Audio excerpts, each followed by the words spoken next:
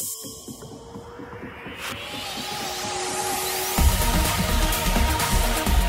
hitting from Nadal, has a volley. Oh, it's the middle of the court. What was he doing? He plays a second volley. He got so lucky, Nadal. And then he vamoses and punches his fist into the air. Surely. Lovely volley from Nadal. And there it is from Rafa Nadal. Three-time US Open champion Rafa Nadal. Can the world number one successfully defend his Flushing Meadows crown? One of many questions we'll be asking and maybe getting some answers to on the US Open ATP Tennis Radio Preview podcast, coming to you from New York. And I'm very happy to say that joining me in Manhattan, not actually that long after I landed, is Nick McCarvel. How are you? I'm good. You're looking quite fresh off your flight. I was about to say good evening, then I wasn't sure if it was good afternoon, and I wasn't quite sure. But we should say, so it's Saturday evening, and we're in the lobby of the hotel. You've kindly come to meet me where I'm going to be based for a couple of weeks. And the first thing that struck me about just coming back into Manhattan is how busy. I haven't even been to Flushing Meadows yet, but how busy Manhattan is. Yeah, is it striking for you? I mean, you live outside of London, but is it striking when you come to New York City? Because I live here. I mean, I'm on tour half the year, but New York's home to me, so I kind of just ignore the busyness of it. But is it striking? It's crazy, and especially because at the hotel they're holding a tennis teachers conference. You have players staying here, you have fans staying here. It's an enormous hotel. So when I arrived, I was a little bit jet-lagged and hazy, but I was kind of blown away. Yeah. And it's an amazing buzz you get because you suddenly think, I'm here and it's the tennis and it's starting, but it does hit you sort of like a hammer. It's funny because everywhere else tennis goes in the world, I feel like the players talk about comfort and amenities and slowness and quiet and wanting to feel very at peace with themselves and their tennis. And actually, I've asked a few players about staying, because you could stay opposite Manhattan, which would be going out into Long Island, quieter, big homes, get a pool. Sounds lovely. Chill out. None of them, very, very few do it because Manhattan just has that buzz about it.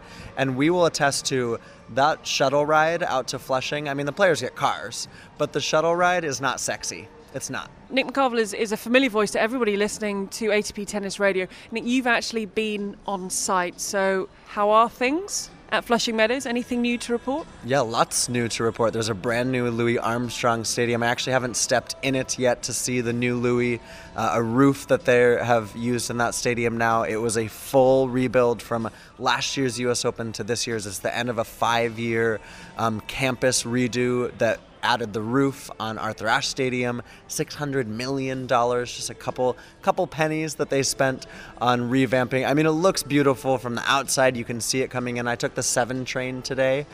You have to do it at least once a year for me. Okay. And so I did it today. I got it out of the way. Why do you have to do it? Because it's just you're taking the subway to the tennis. You start at Grand Central.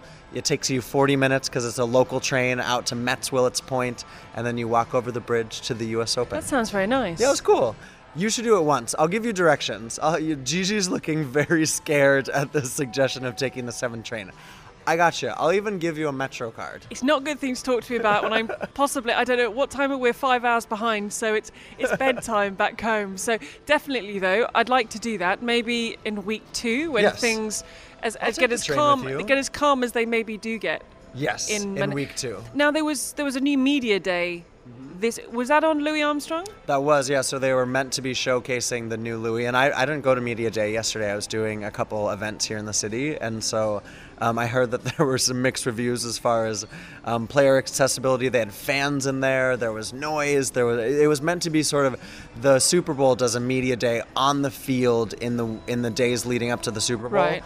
And it's a free for all. But it's kind of this famous media availability for the Super Bowl, and the journalists love it there. I don't know what is different about it versus what they did yesterday, but I think to see the players out on court, maybe a little bit of a different point of view, but yeah, that's what they did to showcase the new Louis. Now you're doing something a little bit different this year. Yeah, I am. So last year I was on Grandstand as the on-court host. I kept coming to annoy you to do podcasts. I was like, Nick, are you finished on Grandstand? You're like, no. In a minute, the match is about to end. And I'd be like lurking and waiting for you on like a table just outside Grandstand. Yes, because I was doing the World Feed interviews to camera, and then I would bring the next matches on, which is what I did in Cincinnati a couple weeks ago on Stadium 3.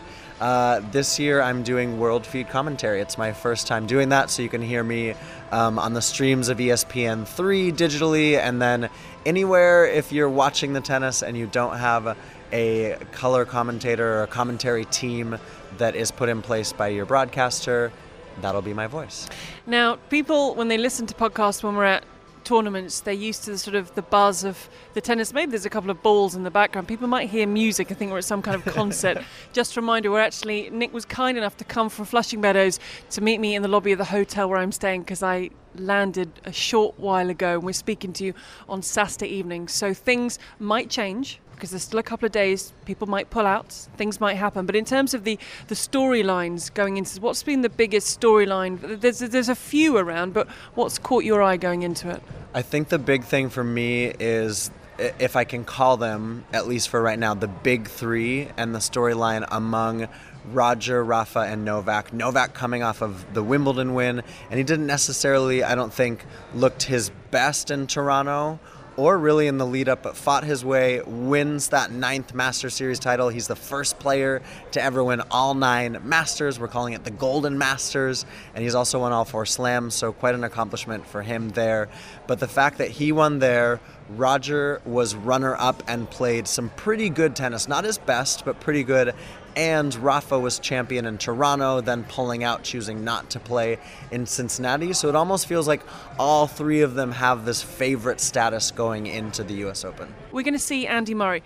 Not going to be in anyone's pick to win this, not even in his own mind to win this, because he's got a very different agenda. He's coming into this to see how he goes. He pulled out on the eve of Wimbledon this year because it was the 5-set format, but he's played a few matches since then. It's his first Grand Slam appearance in 15 months, and it's going to be really interesting, I think, for everybody. We saw how emotional he got in Washington when he came through round after round and just broke down courtside. This is a big moment for Murray, back from the hip surgery and Grand Slam action. Well, it'll be really interesting to see how he goes physically, because he did make that decision. I think maybe it was unpopular to a lot of people to not play Wimbledon, because physically he didn't feel like he was going to be able to withstand 5 sets. Everyone was so looking forward to Andy Murray against Benoit Paire in the first round at Wimbledon. Here, Andy Murray has James Duckworth, who himself I think is still using a protected ranking, coming back from his own challenges physically. So that'll be an interesting test of attrition and balancing body. I mean,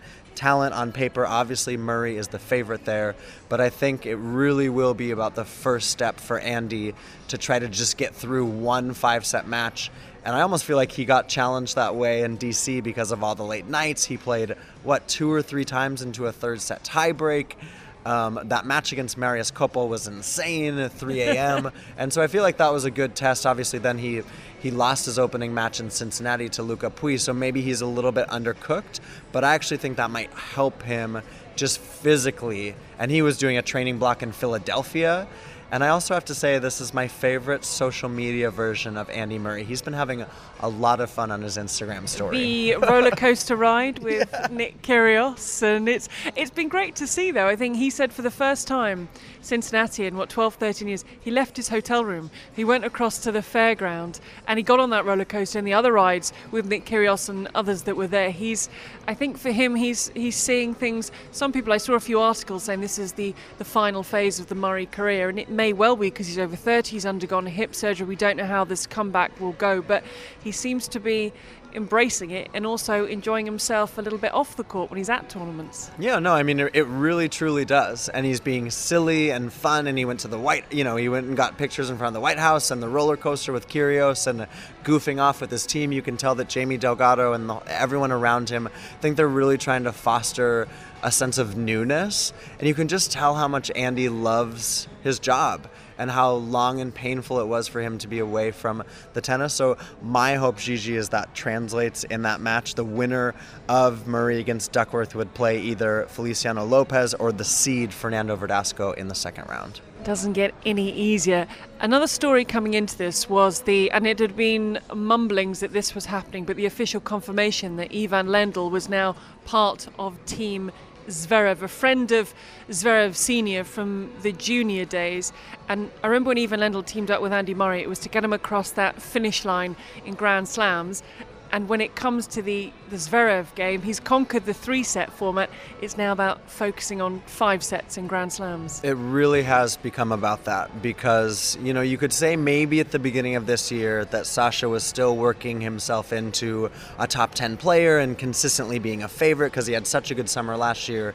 But the fact that he's again struggled at the majors this season, yes, he made the final 8 in Paris. He had a good run breaking that streak, had only gotten past it once before, but overall he's got to figure out. I think he did a lot of work after Wimbledon physically away from the tennis court to get his body even better, because in that run to the French Open he exhausted himself. I mean, he completely used the tank up in matches that he didn't necessarily need to, and I think Ivan Lendl will be that X factor, or he's going to try to be that X factor for Sasha. But he is a cemented top 5 player, so he's got to figure that out. Because now, if it doesn't happen here, Gigi, even a good run to the quarters, semis, final, champion, whatever, deep into that second week, because otherwise the storyline in Australia is going to be, why can't you figure out the majors? It's going to be interesting though with Ivan Lendl, because when he was working with Juan Carlos Ferrero, it didn't seem like it ended that well. They are such a close-knit group, the Zverev family of people with him. So maybe the fact that Ivan Lendl has known Alexander Zverev Sr. since their junior days, and there's just a little bit more of a bond there already, so he'll fit in with... It's tight. When you've got a tight group of players, it's hard to step into. I think that's a great point. And I also think, it seemed for a while... Juan Carlos Ferrero was batting 1,000 with Sasha Zverev. They win in Washington. He wins in Montreal last year, and it felt like, gosh, we can do nothing wrong. Obviously, things fizzled there, but I think maybe Juan Carlos was a little too young, or almost a little too relational in a sense, because it felt like an older brother coaching him, not Ivan Lendl. I don't think Ivan Lendl feels like anyone's older brother. So I think that dynamic, as you're saying, there's the extra connection with Sasha Sr. I think that really will help sort of drive home the Lendl-ness of it and the coach-player relationship. And I think Sasha is, he would take that very seriously, that Lendl, who worked magic with Andy Murray, is now going to be on his team. I like that Lendl-ness. We're going to use that again. There's few people, actually, I don't think there's anyone else who has Lendl-ness except for Ivan himself, so... There you go. No, I like it.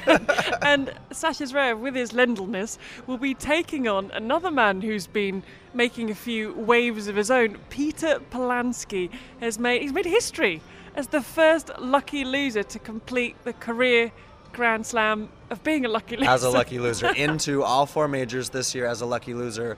But I think this is a good time for us to point out the rule change this year, which is if you are injured or you don't feel like you can compete in the first round of a major, if you qualify, if you are in the player list at the cutoff, you are guaranteed half of your first round prize money, even if you don't play. And we saw it at Wimbledon last year in 2017 with so many retirements. There was around 10 in the first round, and the ITF changed the rule, and now we've seen more and more lucky losers, Peter Polansky included, getting into the main draws, because what happens is they split that first round prize money with the lucky loser and the person who doesn't choose to take the spot. And then if the lucky loser gets into round 2, you get round 2 prize money. That's pretty good. Yeah. It's a very good system, and I think the rules really worked this year. Someone who will never need a lucky loser status is Roger Federer, 5-time champion here between 2004 and 2008, 37 years of age. You touched on that final against Djokovic in Cincinnati, where we're in a very weird situation that, depending on who does what,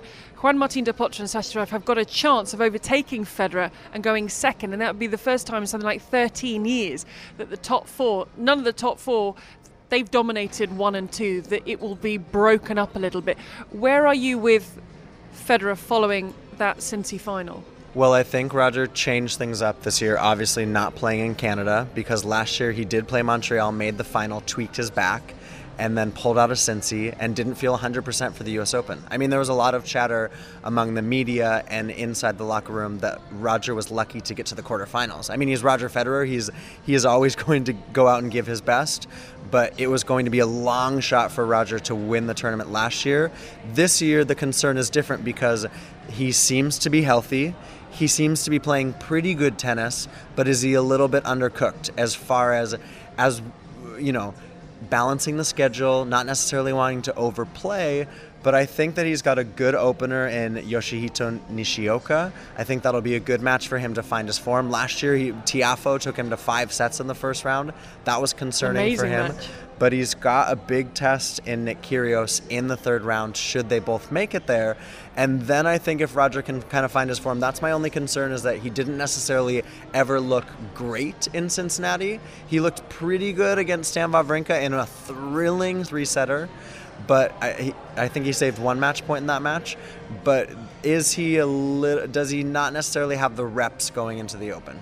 We like to have a good first round match. We love to have a good first round match. But at the same time, it's a shame. And just the two that you might have another one, the two I picked out, Stan Wawrinka against Grigor Dimitrov. We're going to lose one very early on, and Felix Auger-Aliassime, who came through the qualifying competition, he's a stunning talent. He really is, taking on his fellow Canadian and his roommate at times, Denis Shapovalov. It's crazy. I mean, Shapovalov stayed with Felix and his family when he made his magical run at Montreal last year to the semifinals. I think they were sharing a room, actually, with a poster of Rafael Nadal hung up above Denis's bed, which is still hilarious. But it'll be, it's actually the added layer to me of interest here is that Auger-Aliassime is flying with confidence. He won a match in Toronto as a wild card. He's getting all this positive energy from Denis's success. And Shapovalov, as the number 28 seed, he's struggled a little bit. He didn't necessarily have the Toronto he wanted. He hasn't had the summer that he wanted. He lost in the early rounds at both the French and Wimbledon. He did win matches there, but he's not necessarily playing with that high-flying confidence we saw him play through into the semifinals in Madrid. And now I think a little bit of a reality check against Felix. I mean, that's going to be a tough match for him. All the dynamics at play, these guys have known each other for years, but that is the blockbuster. If you're a tennis geek, I know there's a lot of tennis geeks with our sound in your ears right now, that's the match to watch in the first round. And then Wawrinka Dimitrov, they played in the first round at Wimbledon too. That is crazy to me. Absolutely crazy. Now, we're recording this on Saturday night in Manhattan. The reason I say that, because you might be thinking, why are you talking about Shapovalov? He's no longer in the tournament if that's what happens. We are recording it Saturday evening. A lot can happen even between now and getting started on the Monday. But briefly looking at the draw, the top half of the draw, just some names to throw out. I really picked out the seeds largely. Rafa Nadal, Kyle Edmund, Dominic Thiem, Denis Shapovalov, Kevin Anderson in the top half of the top half, and the bottom half of the top half, Juan Martín del Potro, Grigor Dimitrov, Stan Wawrinka, Stefanos Tsitsipas, Borna Coric, and I have to put Andy Murray in there. So who are your favourites coming through from that top half? And it might be someone else that I haven't. They, for me, were just the seeded players and added in Murray there. Yeah, sure. I mean, there's some great first round matches. I think Ryan Harrison could give Kevin Anderson a little bit of a challenge. Sometimes Kevin's a slow starter in tournaments.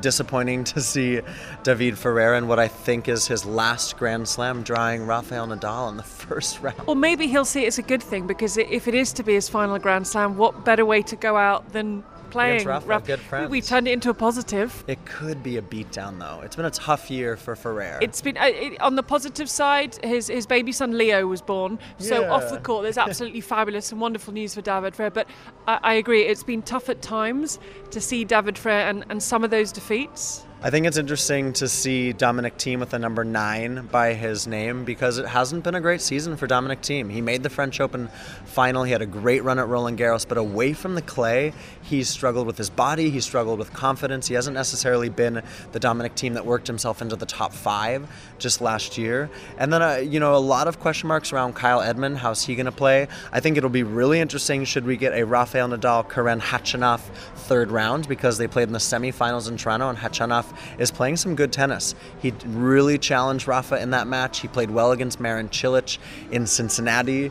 And so I think there's a few dynamics at play. Borna Coric, can he bring out his hardcourt best? He's finally seeded at a Grand Slam. We've waited for that for a long time. Is Stefanos Tsitsipas ready to set the Grand Slam world alight? I don't know the answer to that question. He was incredible. The way that he ran through that draw in Toronto was insane. I mean, beating 3 top 10 players, beating Novak Djokovic, beating Sasha Zverev. Zverev said that they played pathetic tennis, but listen, Tsitsipas was less pathetic than Sasha was, and he won that match. He came through. So I honestly, I think it's a good first challenge for him. Tommy Robredo, who qualified, I think that's a really good first test. And then perhaps in the third round against Coric, how blockbuster would that be? A couple young guns on the ATP Tour. I think this will be a first big challenge. It's so weird to see 15 next to Tsitsipas's name. He's the 15th seed. It's great. It shows you what a good run in a Masters 1000 can actually do. The seeds, or the big names that stand out in the top half of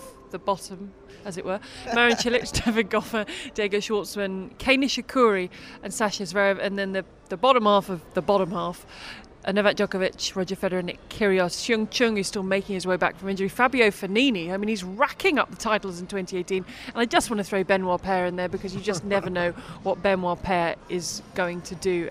For me, someone I just keep looking at is Kei Nishikori. I keep thinking, yes, Kei Nishikori is going to go on another run, is another big title, and he seems fit and he seemed healthy. Such a dangerous player, but can he repeat his feats of 2014? Yeah, I don't know. I mean, Nishikori hasn't necessarily done too much for me that's made me feel like, okay, he's really back.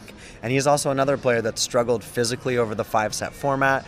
Does he love the New York conditions? I know he made the final in 2014, but we're in for some, it's not humid right now, but we're in for some hot and humid weather. Oh, is the temperature, are they going to be? Oh, yeah, it's going to climb to the mid to upper 30s. Really? Not over 90 Fahrenheit. Gigi's looking at me in total fear. As you're wearing a sweater right now, by the way. It's August. We're in an air-conditioned hotel lobby, and I have to say, I will be in an air-conditioned commentary box to the point where I've been known to wear 2 jumpers, a scarf and an extra pair of socks. It is that cold, only to walk out of the commentary box to be hit by a hairdryer with a heat wave. So I envisage That's similar. That's a good hairdryer. It does sometimes feel like a hairdryer. Say the lift doors open, and then suddenly you're like, wow, and I'm dressed up like it's the Arctic in mid-December. So I imagine similar usually things. Lightly smells of trash outside of New York too, just to add to the glitz and lovely, glam of yeah. It's all glitz and glam. Sorry, yes, bottom half. I don't know. Yeah, the top half of the bottom half. I don't know for Nishikori. You look at Diego Schwartzman, who made the quarterfinals here last year. David Goffin has played some incredible tennis in the recent past. I look at Francis Tiafoe. Could he have a breakout? Marin Cilic showed us some nervy tennis at Wimbledon when everyone was talking about him as Queen's champion. He opens against Marius Koppel, who's actually had a pretty confident summer. I love watching Marius Koppel. He's so expressive. It looks like he can get very angry, then he's very happy, then, oh, yeah, I enjoy watching him. To me, there's less first rounders in the bottom half of the draw to watch for, but there's a lot of names like you're mentioning, a Nishikori, a Fognini, a Zverev, a Djokovic. There's a lot of dynamics at play should we get to the second, third, fourth round, that then we're really talking about, how the second week of the major will look. Nick, thank you so much for your time. It is Saturday evening, so you've got a bit of... Well, no, you've got dinner to go to. I was about to say you're going to go and do some work, but let's not. No, I'm going to go have a dinner and a nice whiskey, and then... Oh, really? Yeah. And then I see. Pre-tournament whiskey. My friend texted me and said, I have AC and whiskey. And my other friend said, that's my favorite bar, AC and whiskey. Well, have a lovely evening. I'm also going to go out and try and stay awake. But have no fear, this is not the end of the ATP Tennis Radio podcast for this week, because shortly we'll be hearing exclusive interviews that former Tour Pro and ATP Tennis Radio regular Jill Craybas conducted with legendary coach Brad Gilbert, John Isner's coach David Macpherson, and US Open main draw wildcard qualifier, it's a bit of a mouthful there, Bradley Klahn. But first of all, Jill spoke with 2017 US Open runner-up Kevin Anderson, and they started by talking about how last year's success has been the springboard to consistency. The last few years, it's, my whole mindset has always been, how can I keep improving? So each match, each day is on the back of, many, many months of work and lessons learned, prior to the current time. So, the confidence I got from not just the US Open, but I think the whole sort of sum of where I came from, this time last year after my ranking dropped a bit through, some injuries that I picked up. And then also the sort of lessons I learned after US Open where, I didn't finish the year off that I wanted to either. So you sort of go into the end of the year, you look, as I always do, what areas can I improve, what areas are working for me, and we systematically address each of them. And even once the year starts, it's like it day in and day out. I mean, I think by me just taking care of the details, I feel like it allows me to have the highest chance of success. I feel like I'm doing that more and more, and I think some of the results have definitely shown itself this year. And just talking about the details, I just recently read an article saying how you really started trusting yourself a little bit more. Can you expand on that a little bit? Like, how do you feel like you're trusting yourself? Yeah, I mean, I think the biggest thing is I feel like one of my strongest attributes has been my work ethic and really always working hard and always putting in the hours, and I think that's one of the biggest reasons I got to where I am today. At the same time, I think a byproduct of that mindset is you're always looking at something to improve. You're always thinking, how can I improve? How can I do things better? And maybe I think to a small extent I sort of glanced over all the things that I do very well, and so I think just acknowledging that a little bit more has been a step in my progression of improvement. We're still looking at things that can be better, but it's I think just from a basis of a little bit more confidence in my own abilities and the few things that I'm looking at improving is almost adding to my game, and not necessarily looking for as many things to work on. I know also a lot of people noticed that you were showing a lot more emotion last year. Was that something that exactly what you're talking about, maybe recognizing that and showing that belief to other players? Yeah, I think so. I mean, just for me, it was a personal thing for myself of, when I hit good shots, when I play good points, to really, acknowledge that. I think also, tennis is, funny in that often matches can change on a point here and a point there. So I think the biggest thing was, what can I do from a mental standpoint to put myself in the best position as many points in the match as possible. And I feel like, that definitely lent itself, to doing that, no matter what the score is, no matter what position I'm in, to really, acknowledge whether I've played a good point, and if I haven't, try and motivate myself to play the next point. And I mean, at the end of the day, it's just it's a tool that I can use that helps me play better tennis. And one last question, you mentioned your coach, you brought on Brad Stein. Any particular thing, why you chose him and what you think he can bring to your game? Yeah, I mean, I felt like we, had very good conversations right from the beginning. He's very experienced, in the tennis world. He's coached a lot of players, obviously probably most notably Jim Courier, a lot of time spent with him during the 90s. He's a great eye for the game, and I think some of the goals that I set myself, I feel like he's definitely has a very good mindset for helping me achieve that. I think he did a good job of seeing all the things I do well and the stuff that I've worked on, and the path that I'm on, and sort of understanding what works for me, and then at the same time bringing in obviously his own perspective, which is natural when you start with a new coach. So all in all, I think we very happy with the way things are going, but a lot of the goals that we've set for ourselves still haven't been achieved. It's still a lot of tennis to play for. It always starts with one match at a time, so that's definitely our biggest goal. Okay, well, I'm sitting in the player lounge, and I've been able to get beside me David Macpherson, coach of John Isner, and has worked with the Bryan brothers for a very long time. David, thank you for joining us here on ATP Tennis Radio. Hi, Jill. Great to be here. So you've been working for John. If you could just reflect a little bit on the past and how you got started working with John. I know you've been with the Bryan brothers for a long time, but how did this relationship come about? Well, John and I have been friends for a long time, and obviously I've been coaching Mike and Bob now for, 13 years.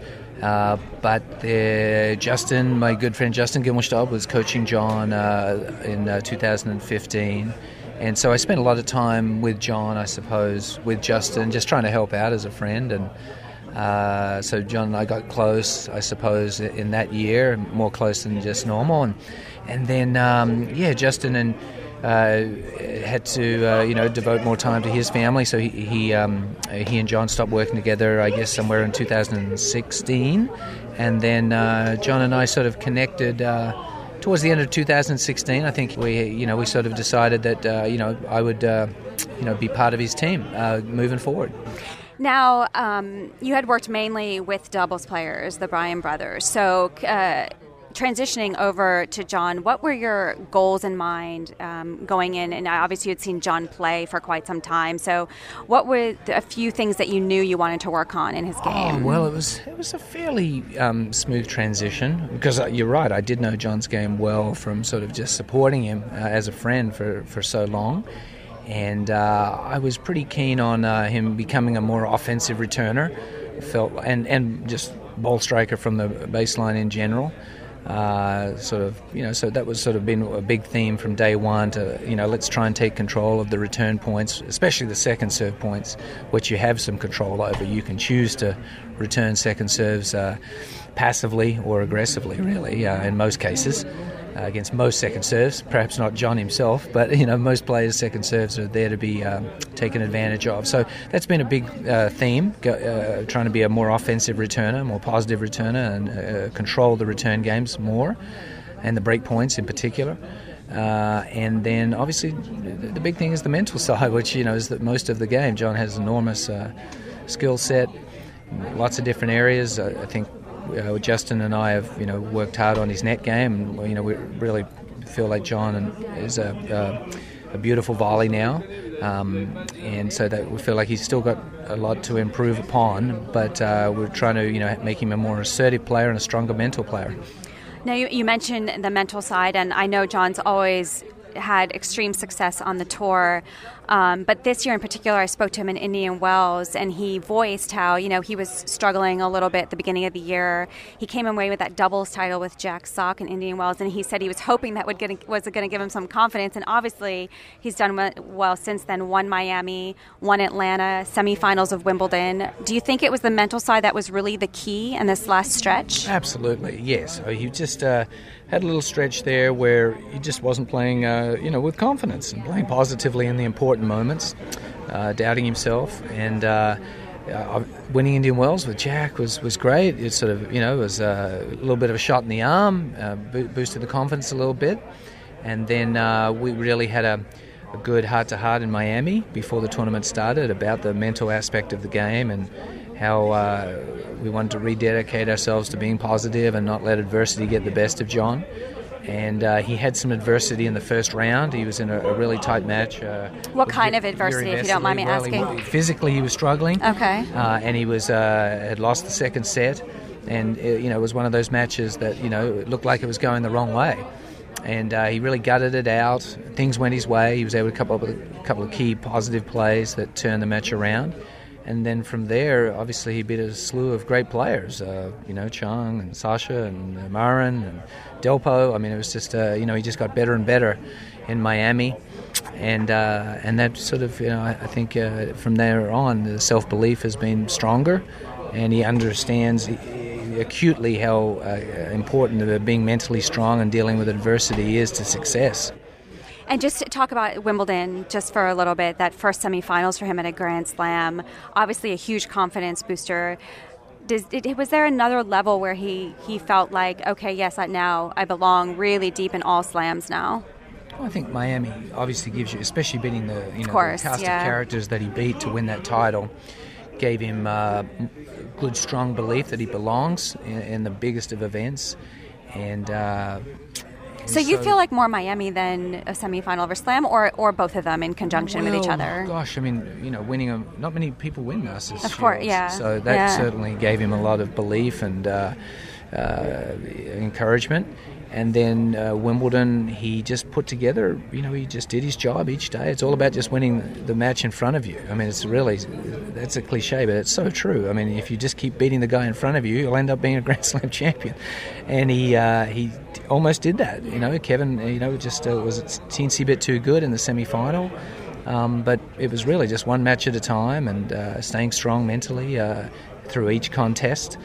And he's got such an incredible skill set that we both feel, all of his coaching staff feel that when he's really dialed in and at his best, he can beat anyone, and there's no reason why he can't feel like he should win, or could win at least, every tournament that he enters, including the majors. Yeah, I mean, I think as a former player, I realized how much winning titles gives you such that confidence boost. That was a huge title for him, so that was awesome to see. And I love seeing him in the semifinals too. And at Wimbledon, I'm going to have to ask you, of course, you've probably been asked this many times, is the fifth set tiebreaker. What players have been talking about? Is there a consensus that there should be a tiebreaker at some point in the fifth set? Obviously, the U.S. Open already has it, but what's your take on that? I think most of the players would be in favour of that. Pretty much everyone that I've talked to felt like... Because John, of course, had the epic match there. 70-68, of course, was another level entirely. No, but also this year it was 26-24. Yeah,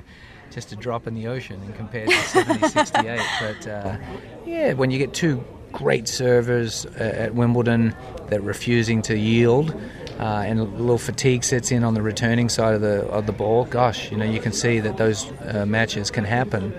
And, you can make an argument either way that it was pretty enthralling and people are talking about it, obviously, because it was such a marathon. But for the players themselves, wow, that's pretty tough. And I know John is in favour of playing some extra time. I think his take on it is that if you got to 12-all, that would be enough, and let's play a tiebreaker from there. I've heard 9-all being tossed around, so probably I would think the Wimbledon committee might be at least talking about it. I know they love tradition and don't like to change anything, but obviously they at one point have made some changes. They introduced the tiebreaker way back in the day in the first 4 sets, so perhaps they'll be thinking about it a little bit, and who knows, we might see a change next year. Just talking about preparing for the U.S. Open, obviously he already has that title in Atlanta. Very good confidence here coming into the U.S. Open. And I also just wanted to get your perspective on one thing, because John did find out that he's going to be a father. Has that changed his perspective at all as far as priorities and being more relaxed on court? I do, because that was part of what we talked about in Miami, is that you've got so much good going on in your life, so much to be thankful for. You should view your tennis in such a positive light, and if you don't, if the result isn't too big for you, then that frees you up to play to your potential.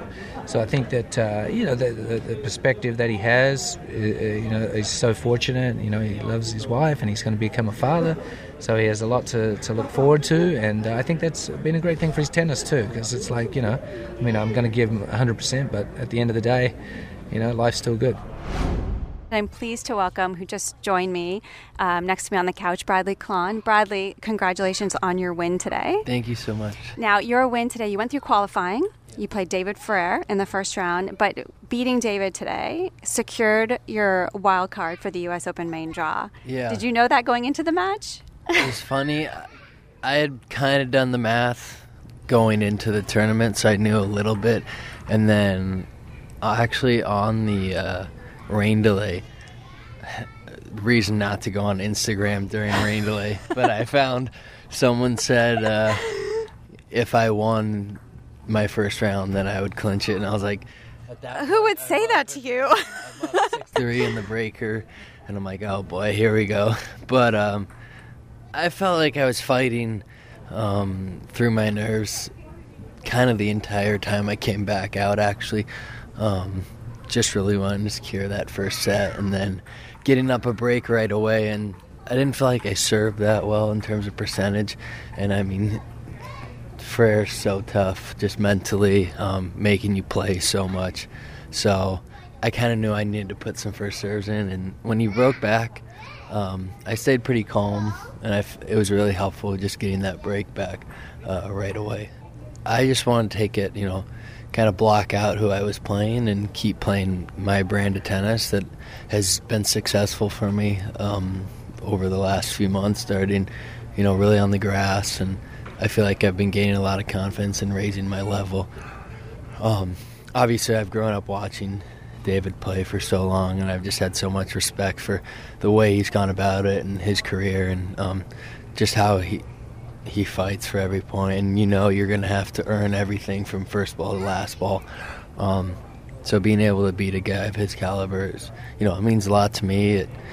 I feel like I'm on the right path, and I hope that this is, this summer is just kind of the beginning of me getting back to where I was 4 years ago and taking it further. You mentioned your success 4 years ago, and then you struggled. You had back surgery. Yeah. And we're out 2015-2016 season. Right. That was a really difficult time for you. How were you able to overcome that? What steps did you need to take? I mean, a lot of it was, well, starting with the surgery and just getting my back healthy for one, and then just a lot of mentally overcoming the fear of re-injuring my back for one, getting back on court, and just getting myself to believe that I could do it again. Just when it was almost like I was trying to get back too quickly, and like looking at, I'll never be able to play. Like, how can my fitness handle 3 out of 5 sets if I can't even do this? And start breaking the goals down into smaller increments, and just focusing less on kind of the anxiety of my back and more on like trying to do a little bit more each day, step by step. And it took me about a year to kind of start overcoming those fears and being able to get back on court. And then I felt like I got a good team around me that really helped build up my confidence from the base level, with my PT back in LA, strength and conditioning. And, from there I started trusting my body again. And how difficult is that to trust yourself like that and to take those steps? Has it changed the way you practice or your fitness routine? A little bit. I definitely have learned to be smarter about reading my body and knowing what I can push through and what I need to kind of back off and be like, all right, well, my body's telling me that I should rest a little bit more. I can't do the same amount of hours on court that I used to do when I was 18, 19, 20, nor do I feel that I need to. I feel like I'm as strong as I've ever been, in the best shape that I'm in, just because of the work I've done off the court as well as on the court.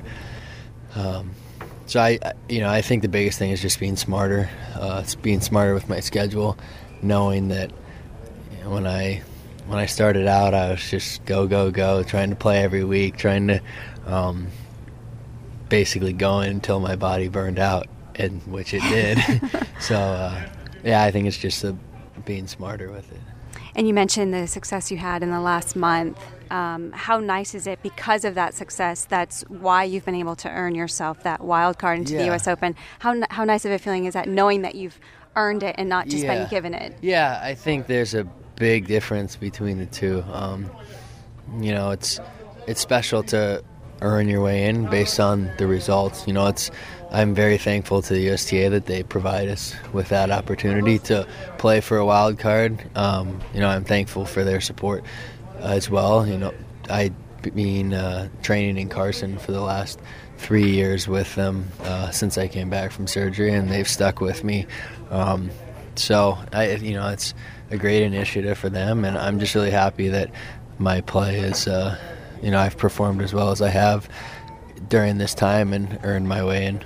It's a great opportunity for you. Yeah. Like, just say how excited and what you're hoping to. Yeah, I mean, what's your these goals are the moments that when I was lying in bed not being able to really do much and wondering if I would play tennis again, that, these are the moments that I've had in mind. And, to kind of keep that cherry out there to work towards. And, playing center court Wimbledon against Kyle a little over a month ago was another extremely cool experience for me. So I'm excited. I'm just continuing to go out there and build on my game and, see what I can do against these guys. Well, I've come to the site early today to make sure that I tried to track down someone who played on the professional ATP Tour, career high number 4 in singles, high number 18 in doubles, overall 20 singles titles, and a bronze medal at the 1988 Olympics. I'd like to welcome here on ATP Tennis Radio, Brad Gilbert.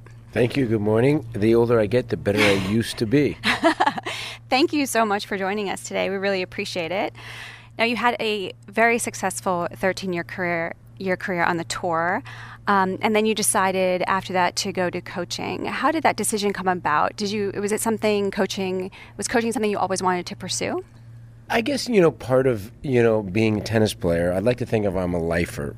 And the last year that I played in Miami, 94, actually when I started with Andre, I was playing. And when I started coaching him in that first tournament, I was ranked higher. We went to dinner, and he started asking me a bunch of questions about the direction of where his tennis was going.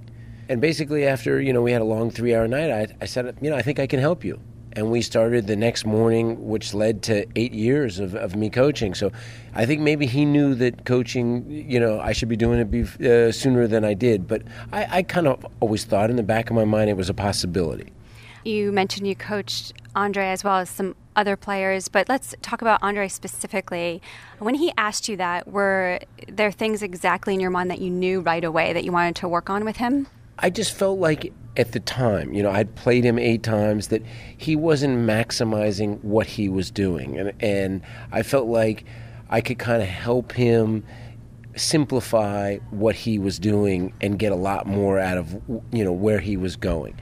So, I learned on the fly. I was still trying to play as well, but it was a really fun learning experience because I didn't really think about, as a player, peaking. And Andre was a lot more thinking about peaking and performing well for slams. And I was like, man, every week is a slam for me, just doing good or, I didn't understand the whole concept of peaking. So, I learned a lot from him as well, and it was a great 8-year experience. So can you elaborate on that a little bit more? Like, what would that involve, like scheduling, like making sure he picked up the slams because of certain, like making sure he's playing certain tournaments before or not maybe playing so much, like exactly what you mean by making sure he peaked? Like all of a sudden, let's say we're here at Canada. It's thinking to how he's going to be ready for the second week of the Open. How am I going to be ready, prepared for the grass? And so all of the year was based around the 4 slams and how you could best perform those. I just played week in and week out. I was thinking about peaking for the next match I was playing. I didn't really think ahead that, like, man, if I temper my schedule or I do this, I just played. If anything, and when I was hurt, I would play through it. If he was hurt, set the rackets down, got to be right. And I'm like, man, if you're hurt, you learn to play through it. So but I never was thinking about winning slams or peaking for slams. I just was peaking for the next match. And then you talked about making sure he was, like, you didn't think he was maximizing his potential. Like, what exactly did you think he was, what did you feel like you helped him with in that regard? I think the biggest difficulty that he had, I call it the pursuit of perfection doesn't exist. It only makes you miserable chasing it. So the way he was brought up, he won 4 and 3. He thought he sucked. Or his dad always, it should have been 1 and 1. It should have been 1 and 0. It always should be better. And I'm like, man, if you get the win, on to tomorrow. The best win is when you've played not very good. You win 7-6 in the third, but you give yourself a chance to play tomorrow and keep competing. And he'd win a tight match and he'd think, oh, this tournament's over. I'm playing terrible. It's like, no. It's easy sometimes to win when you're on autopilot, you win 1 and 1. You learn a lot more about yourself is when you find a way to win when you're not playing at your best. Gives yourself an opportunity to get better tomorrow. Well, you were with him for 6 of the Grand Slam titles that he won. He won more than that, but you were there with him for 6. And then you also coached Andy Roddick when he won the title of the U.S. Open in 2003 and also finished year number 1 in that particular year. Was it a similar experience for you with Andy? I like to think of myself as a coach that I don't have a thought that I'm going to take player A and G and make them into my style. My style is making them better at what they can do. So Andre, I could speak at hours on end about tactics, and Andre also had a photographic memory of every single rally. Let's say he'd tell you at 4-3, 30-15, the 27-ball rally like he's a radio play-by-play guy. Every single stroke of every single... And he would really like to debate. Andy was massively different. Sometimes 30 seconds, and it would be like Mission Impossible. He'd implode. And so, yeah, it was more about getting in, getting out. I made a couple of subtle changes with him. I used to tell him sometimes, on your serve at the point, goes longer than 4 shots, pull a ripcord, jump out the plane, make the point short, I had him maybe go for a second serve a little more, put a little fear in your opponents with your serve, And when I started with him, he stood on the baseline to return, a little bit like Andre, but he wasn't successful at it. So I moved him way back to give himself a little more time. It was just little subtle changes. And I think more than anything, it's making a player aware of how they can maximize what they're doing and even make better use of their strengths. Now, that was a good example. Okay, have you moved himself back on the return? Was that over across the board or depending on the type of player he was playing? I felt like, especially if anybody had a decent size serve, move back, give yourself a little more time, get a little air on the return or take a bigger cut at it. Because he wanted to take a bigger cut at it and he stood close, and I felt like he'd missed too many returns. Occasionally he would make a good one, but he missed way too many.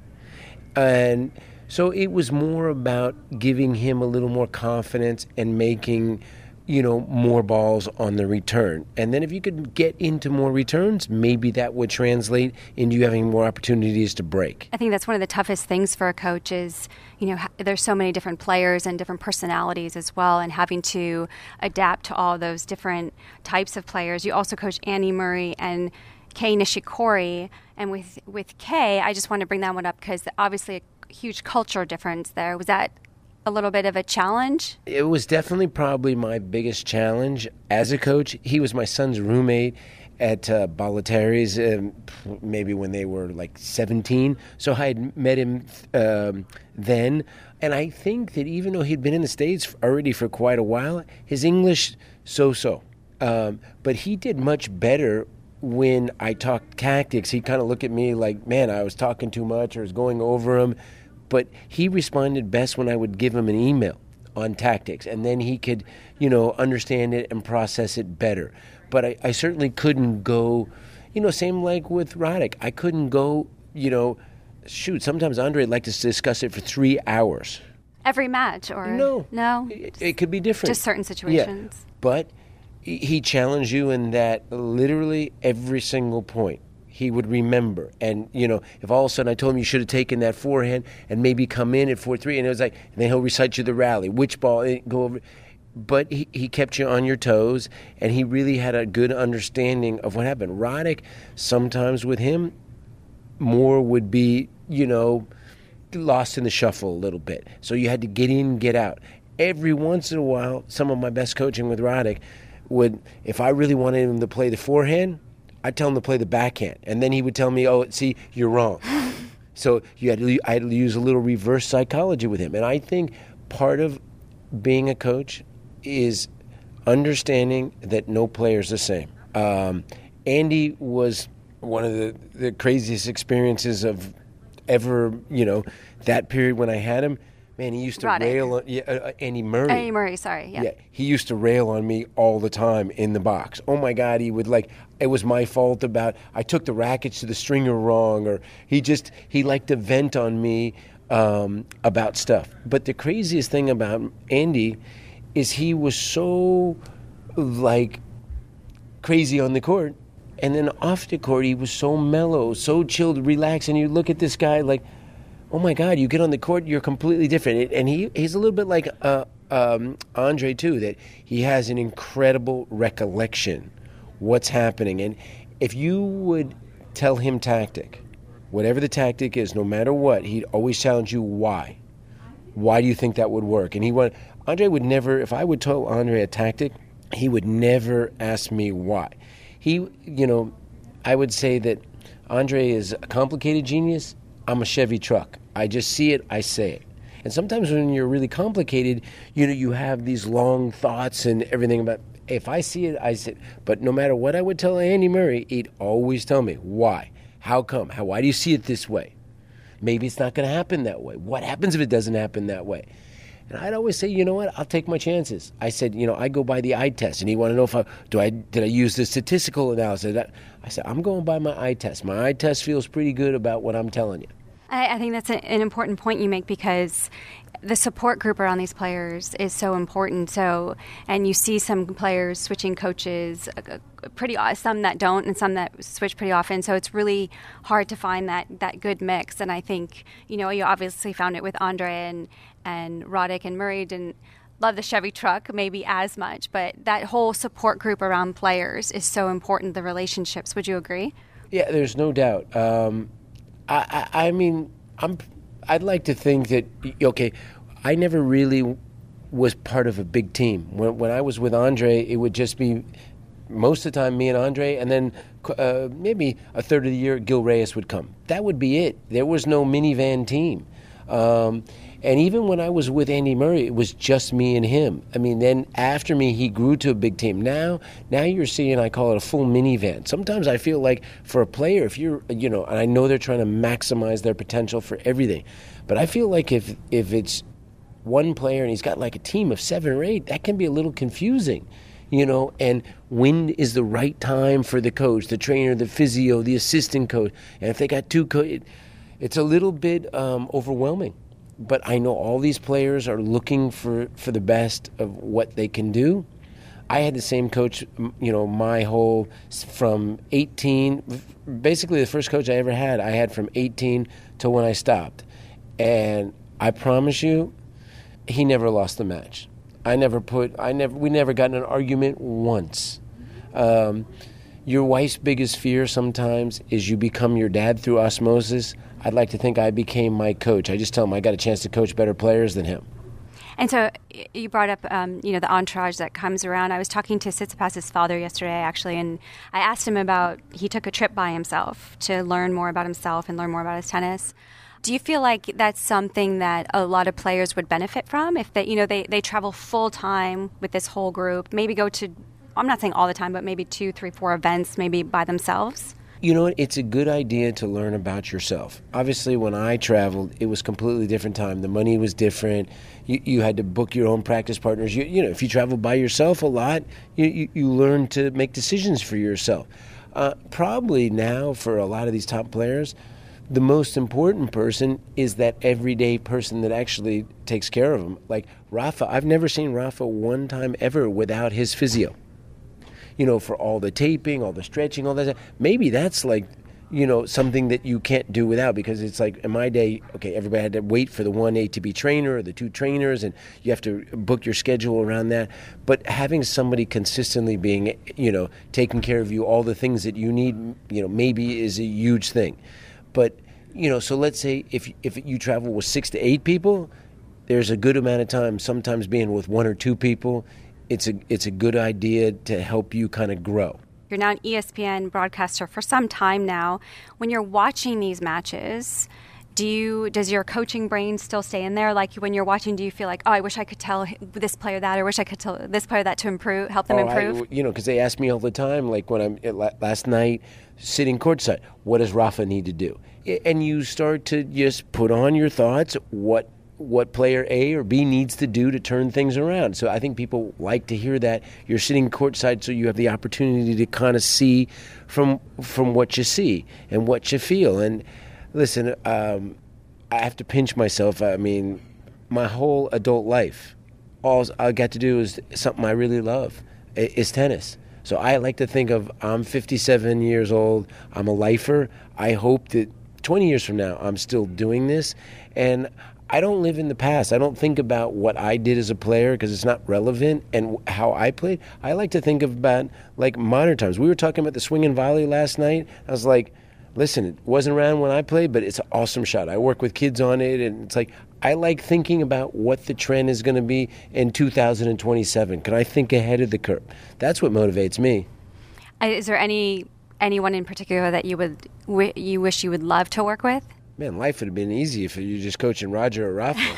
How easy would what would you say to them? I always wondered this. Like, what would you say to them to improve? Honestly, whoever I coach, I just say it's day one. It's a blank canvas, and I'm going to help you make your dreams. I like to think of, I'm going to help you get better. And so. And how would you do that? Well, you know what it is obviously, once you spend a little time with somebody on the practice courts, knowing the individual, every player always thinks they can get better. When you don't think you're going to get better, you can't get better, and others will get better around you. So, listen, players are looking for a coach because they want them, some want them for a different reason. But I'm not going to take a job and then not be confident that I could help the person. I'm not going to, I'm not a coach. I'm just carrying somebody's bag. So I'd like to think of whichever player it was, whoever it is, that there's always something that you can help them with. And one of my strengths is understanding the opponent they're playing against. And I don't, use an insane amount of statistical analysis other than, what my eyes tell me, what I see, and what my opponent's strengths is, or the player, and what the opponent's weakness might be, what they're trying to execute, what they're trying to execute against them. Little things like that, little tactics. And then there's always tweaking with their game, stuff to get better. With Andre, one of the simplest coaching things that I did, it had nothing to do with the technique. We were looking at stats in the middle of 1994. Looking at the return serve, Andre's looking at the return serve stats. He's in 1 or 2 in every stat. And I said, what about the serve stats? And I said, okay, let's just look at one stat. Service games held. We go to Andre, 30th place on tour, service games held. And I look at him and I say, just simply, if all of your returns stats stay exactly the same, nothing changes a year from now, but you go from 30th place in games held to 10th, all of your dreams, that what you hope for, will start to come true. And he's looking at me, he goes, 10th? He goes, that's absurd. Why would anybody want to be 10th in something? I'm like, well, you're 30th. And then he said to me, he goes, I'm going to finish 1995 first place on the tour holding serve. I was like, yeah, good for you. And sure enough, 1995, he went from 30th to first. So do you think he would have had the same response if you told him you're going to go from 30th to 1 right away? Well, it's interesting, right? Well, because the thing is, like, in my mind, I'm thinking... You challenged him. Yeah, well, I was thinking 30th to 10th was a good move. Mm-hmm. It's like, let's say if you're breaking 15% of the time, all of a sudden, it's difficult to go from 15 to 29 or 30, some of the big servers. But listen, if we can go from 15% to 17%, that 2% swing is 2% more you're getting and 2% less that your opponent... It's bigger than you think. So I think sometimes when you think about making too big of a leap, or somebody, listen, I tell a lot of players, if we can cut our ranking in half, or, small, if you make the goals too lofty, you crash from them. So I think about like little simple numbers that are achievable, and then, they're possible. So many players that they're young, everyone's told, I'm going to win a bunch of Grand Slams. I said, man, that's a lot of pressure to expect and hold on to at a young age. So I think about little numbers and things. Give yourself a target goal. I want to win 57 matches in 2018, an increase from 42. I want to play such and such. So goals that are achievable, I think, help you more realistic. And we're so lucky here to talk to you here on ATP Tennis Radio, because you've been now an ESPN broadcaster, like I mentioned, for a number of years. When you look at the guys today on the tour, who do you feel like, because there's talk about the next gen and who's going to take over once Rafa, Roger retire at some point, and Djokovic, and who impresses you, would you say, could make that?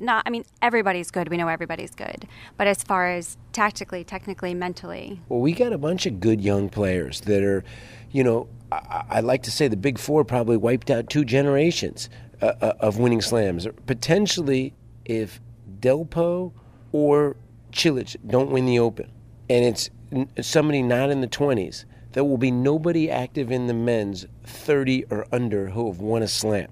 So eventually it has to happen. And we've had 8 straight slams now. Somebody in their 30s has won a slam.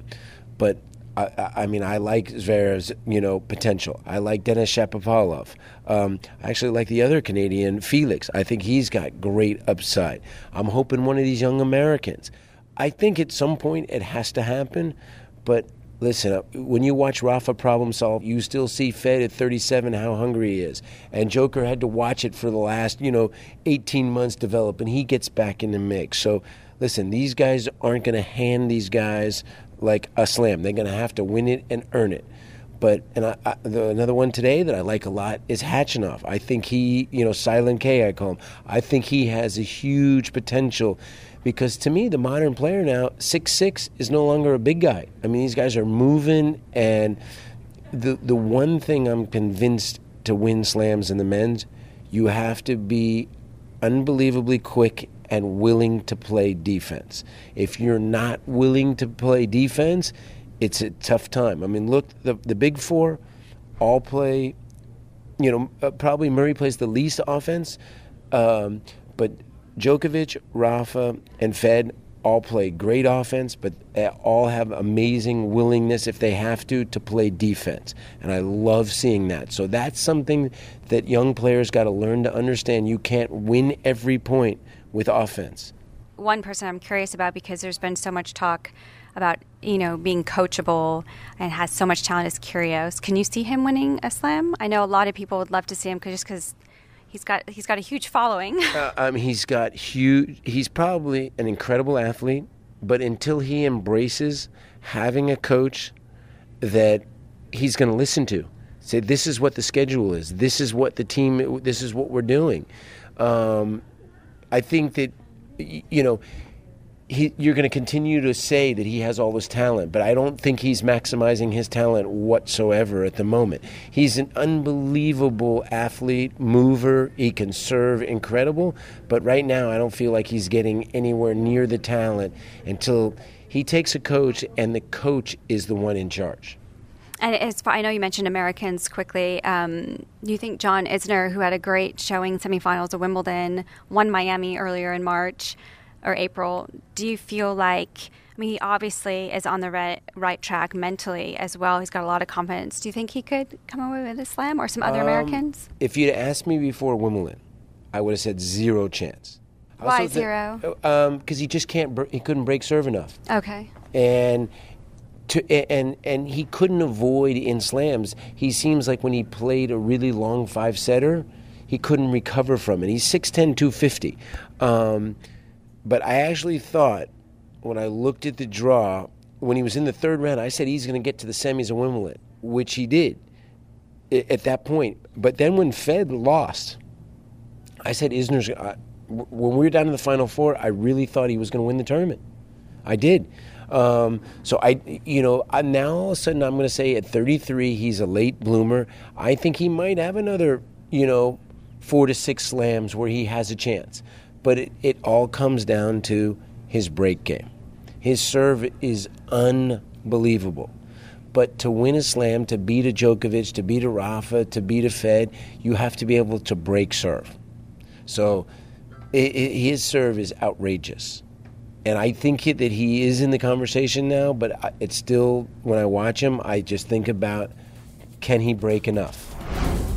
So thank you very much to Jill for all those interviews, and of course to Nick McCarvel with me at the beginning of this podcast. Join myself, Gigi, Salmon, and special guest next week as we'll look back on week 1 of the US Open. In the meantime, check out the ATP Tennis Radio channel for more interviews and features, as well as daily news. This has been and will continue to be the ATP Tennis Radio podcast. Thank you for listening.